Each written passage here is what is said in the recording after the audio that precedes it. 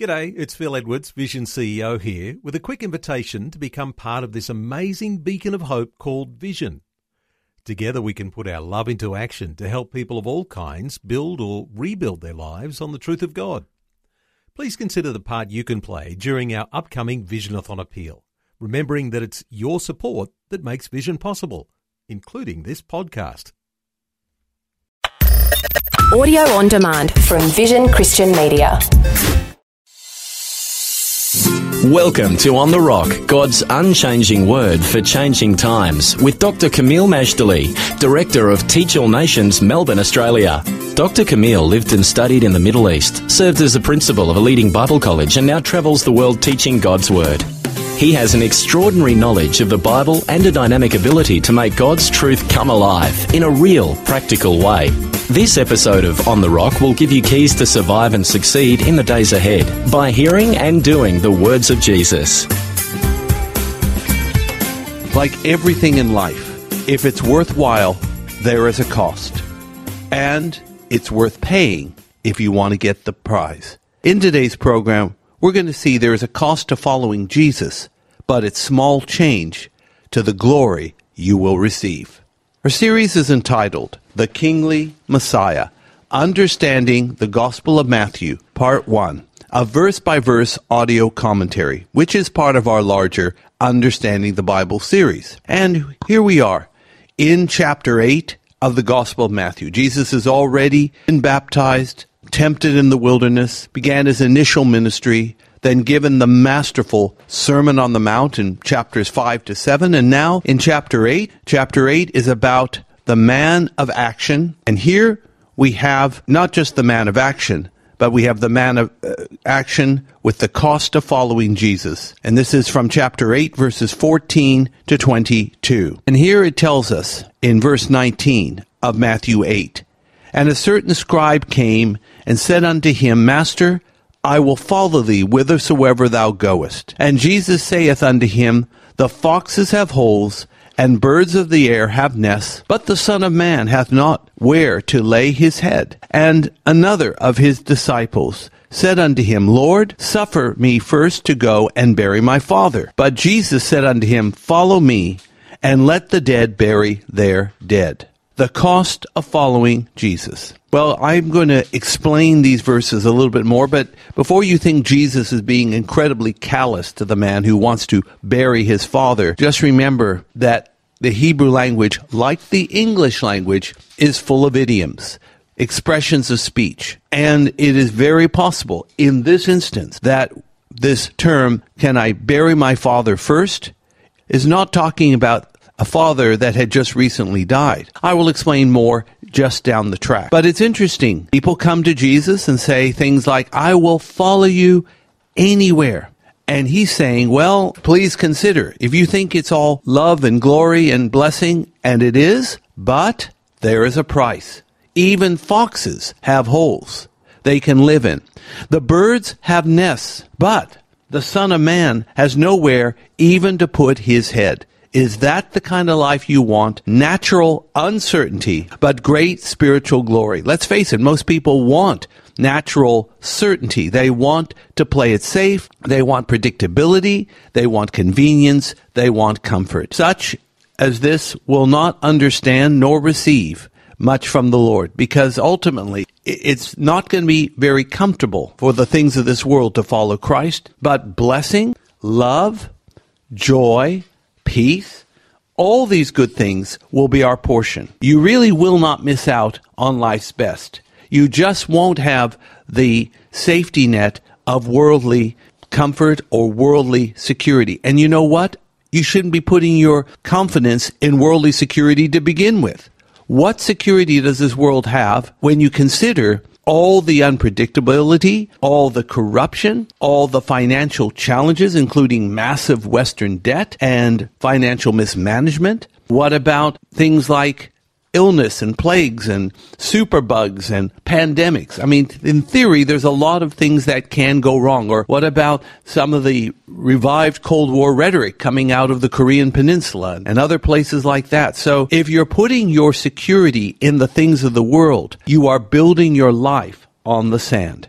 That we learned at the end of the Sermon on the Mount. But if you're putting your confidence in God, you're hearing and doing the words of Jesus, then what's happening is you're building your life on the rock. And the winds, the waves, the floods, they can come and they can go. But you will still be able to do what you need to do, and you will be flourishing and bearing fruit when others are not. These are the things we need to bear in mind as we look at the cost of following Jesus.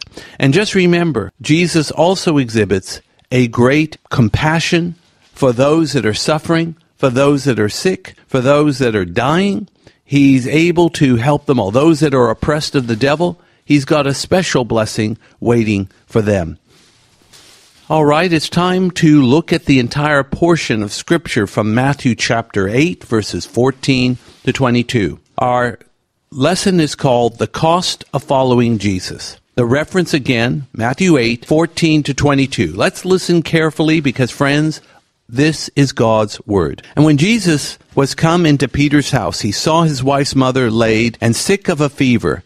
And he touched her hand, and the fever left her, and she arose and ministered unto them. When the even was come, they brought unto him many that were possessed with devils, and he cast out the spirits with his word, and healed all that were sick, that it might be fulfilled which was spoken by Isaiah the prophet, saying, Himself took our infirmities, and bare our sicknesses. Now when Jesus saw a great multitude about him, he gave commandment to depart unto the other side. And a certain scribe came and said unto him, Master, I will follow thee whithersoever thou goest. And Jesus saith unto him, The foxes have holes, and the birds of the air have nests, but the Son of Man hath not where to lay his head. And another of his disciples said unto him, Lord, suffer me first to go and bury my father. But Jesus said unto him, Follow me, and let the dead bury their dead. Our reading is from Matthew chapter 8, verses 14 to 22, and the lesson is called The Cost Following Jesus. Well, let's begin with the healing of Peter's mother-in-law. We believe he was in the city of Capernaum. And for your information, at the site of Capernaum, which is an archaeological place, they have ruins that they are convinced are that of the mother-in-law of Peter's house. Looks like a pentagon or hectagon-shaped building, of course, all made from rock or stone, and there is a church built over it, a Catholic church. But amazingly, I've been hearing about this particular archaeological site for years, and there seems to be a great consensus it is the place. So we have this mother-in-law of Peter who lives at Capernaum, as did Jesus, who had his headquarters there. And though Jesus is paying a courtesy call, the lady is sick. Of course, he's with his disciples, and she is sick with a fever, but fortunately for her, Jesus came to the home. Now, just remember, when Jesus comes into your home, into your head, into your heart, into your life, you do not have a problem anymore. You have a solution. He is the solution for every longing, need, and desire. So, what does he do? Matthew 8:15, many problems. He's the solution. Of course, he is motivated by compassion to heal the woman. He touches her hand, and the fever leaves her. Once healed, Peter's mother-in-law rises up, and in true Middle Eastern fashion, she shows hospitality. But it's interesting what the biblical text says. It doesn't say she got up and gave hospitality or served tea and biscuits. What it says is she got up and ministered unto them. Now, I believe she was showing normal hospitality, the tea, the biscuits, maybe a full meal, maybe a bed for the night, but it's all ministry, because ministry means to serve God or to serve people in Jesus' name is ministry. Whether it's a soaring sermon or whether it's tea and coffee after the service, it's all ministry. It's all blessed of God. It's all important and honorable.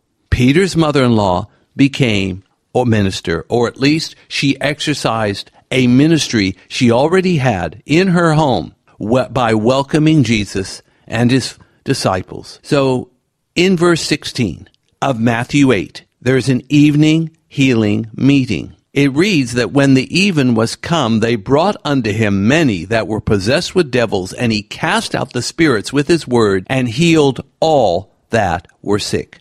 Isn't that wonderful? Cast out many with his word, healed all that were sick. Well, praise God that he was like that and still is. So, yes, why it was evening, I can't tell you. In fact, as far as I can see, anytime people could get near to Jesus, they would. They wouldn't wait till the evening. I don't think it was because they had day jobs and then only in the evening they could come to him. But he was available in the evening. And therefore, as he was available, he then ministered to them. He spoke the word, and the demons left. All who were sick were also healed by the word of faith.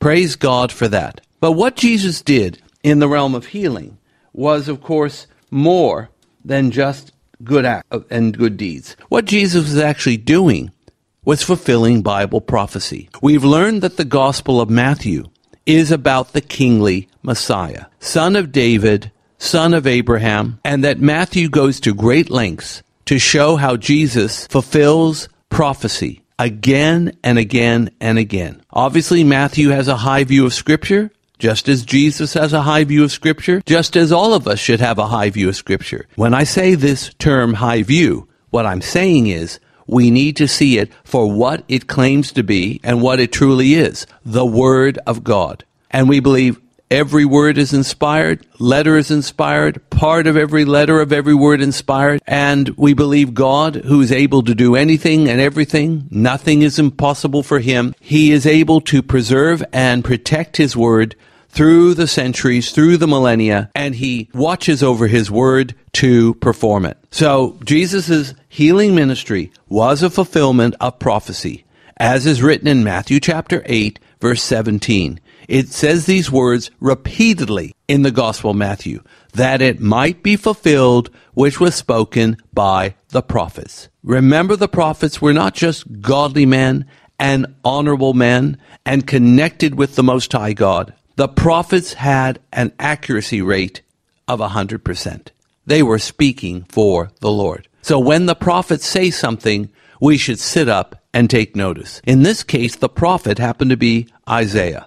And he's quoting Isaiah where it says, himself took our infirmities and bare our sicknesses. So what are we looking at? We're looking at Isaiah chapter 53, verse 5. This is the chapter about the suffering servant. And it's such an uncanny resemblance to the passion and suffering of Jesus. It's amazing that people don't see the connection between Isaiah 53 and Jesus of the Gospels. But there you go. So in addition, in Isaiah 53:5, it tells us that by his stripes we are healed. So we go from this fulfilled prophecy to Matthew 8:18. Jesus is going to the other side. He's ministered to the multitudes, but he doesn't want to be buttonholed or trapped by them. And when he saw that he was surrounded by this great crowd, he commanded his disciples to depart to the other side. Remember, at the Sea of Galilee, Jesus' ministry was from the middle of the western side to the north. That's from Magdala to the Mount of Beatitudes, and then from Mount of Beatitudes to Bethsaida on the north side. So he's part of the west and part of the north side. But the east side of the lake and the southwest side, he didn't minister. And the city of Tiberias, he probably never even put his toe in, though it was a major city of that time, and certainly within eyeshot of where he ministered. He goes to the other side just once. It's Gentile. That's why there's a herd of swine grazing on the hills, and the demonic activity was intense. Apparently, as we see in Matthew, it wasn't just one person affected by demons. It'll be more than one person. It'll be, in this case, two, just like there'll be two blind men healed by Jesus in Jericho. Whereas in the other Gospels, it mentions one, blind Bartimaeus. There's no contradiction, as we're going to see. Each Gospel writer puts a different emphasis on a different thing, but everything they did with truth and integrity and guided by the Holy Spirit. You can't get better than that. And so he's going to depart to the other side, to the east side. But in the meantime, a certain scribe comes to him and says, Master, I will follow you wherever you go. That's in Matthew 8:19. This is a normal thing to offer Jesus. It's a good thing to offer. It's like Ruth to Naomi. Where you go, I will go. Your people will be my people. Your God will be my God. Very immortal words, of course, in the book of Ruth, chapter 1. So he's saying all the right things, this scribe. But Jesus doesn't make it easy. He tells the scribe in Matthew 8, verse 20, that the foxes have holes and the birds of the air have nests, but the Son of Man has nowhere to lay his head. So what is he saying? He's telling that the Son of Man doesn't live a normal life. In essence, the ministry of Jesus, with great crowds, momentum, outbreaks of the supernatural, was a revival atmosphere. Revival is something we desperately need, especially in the Western world that is straying so far from its biblical and Judeo-Christian heritage. But when revival comes, it's going to be full on. Our time will not be our own. There'll be a lot of natural uncertainty. We'll work long hours. There may be travel involved. You're not sure where you're going to be staying the next night and the next. I can relate to that. That's been part of what we do in our work, and others the same. No complaints. It's part of the territory, and in fact, there's great blessing that comes from it. But the fact is, you're not going to live a normal life following Jesus, a regular 9-to-5 life. Then you go home, watch the television, eat dinner, fall asleep, that kind of thing. No, it's going to be different. But you know what? That's a really good thing. Because after all, we don't want to live a predictable, mundane life. And then there's the man that tells Jesus, I want to follow you, but first may I go and bury my father. Since the Lord is very honorable to the Ten Commandments, his reply is a bit puzzling. Follow me and let the dead bury their dead. Jesus believes in the Ten Commandments. He believes in the law of Moses. The law of Moses in the 5th commandment says, honor your mother and your father. Why would he tell this guy to follow him and let the dead bury their own dead? There's a reason.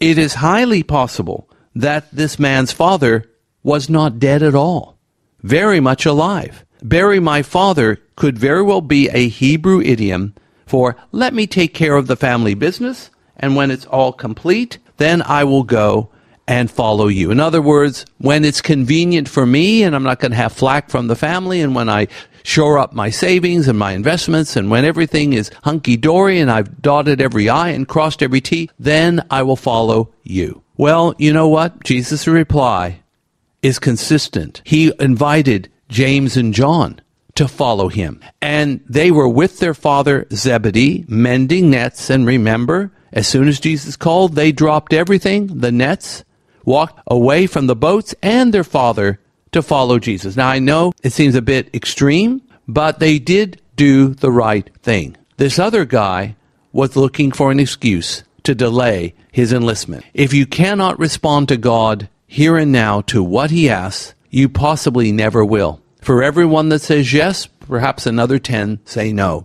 and live a lifetime, in some cases an eternity, of regret. Many are called, few are chosen, because the chosen say yes when God calls. Our lesson is called The Cost of Following Jesus, and our lesson for life is wise people respond positively and promptly to the call of God. Remember to visit us at our Facebook page, Teach All Nations Education, and thank you for liking our page. Also go to our homepage and subscribe to the free monthly Issachar Teaching e-letter, giving you future-ready advice to your inbox monthly with articles from the Bible, Victorious Christian Living, and current events in the light of God's Word. Let's pray. Father, thank you for the call of God, and we want to be chosen. We say yes. We make no excuses. We beeline to your presence. We report for duty. We will have no regrets when we do this, and I pray that the blessings will flow even immediately. Through Christ the Lord we pray. Amen. Today's On The Rock was brought to you by Teach All Nations. If you would like more information about this ministry, to download podcasts, view our online store, attend special events, sign up for our teaching newsletter, make a donation to support this ministry, or to invite Dr. Camille to speak, log on to www.tan.org.au or write to us at Post Office Box 493, Mount Waverley 3149. Thanks for taking time to listen to this audio on demand from Vision Christian Media. To find out more about us, go to vision.org.au.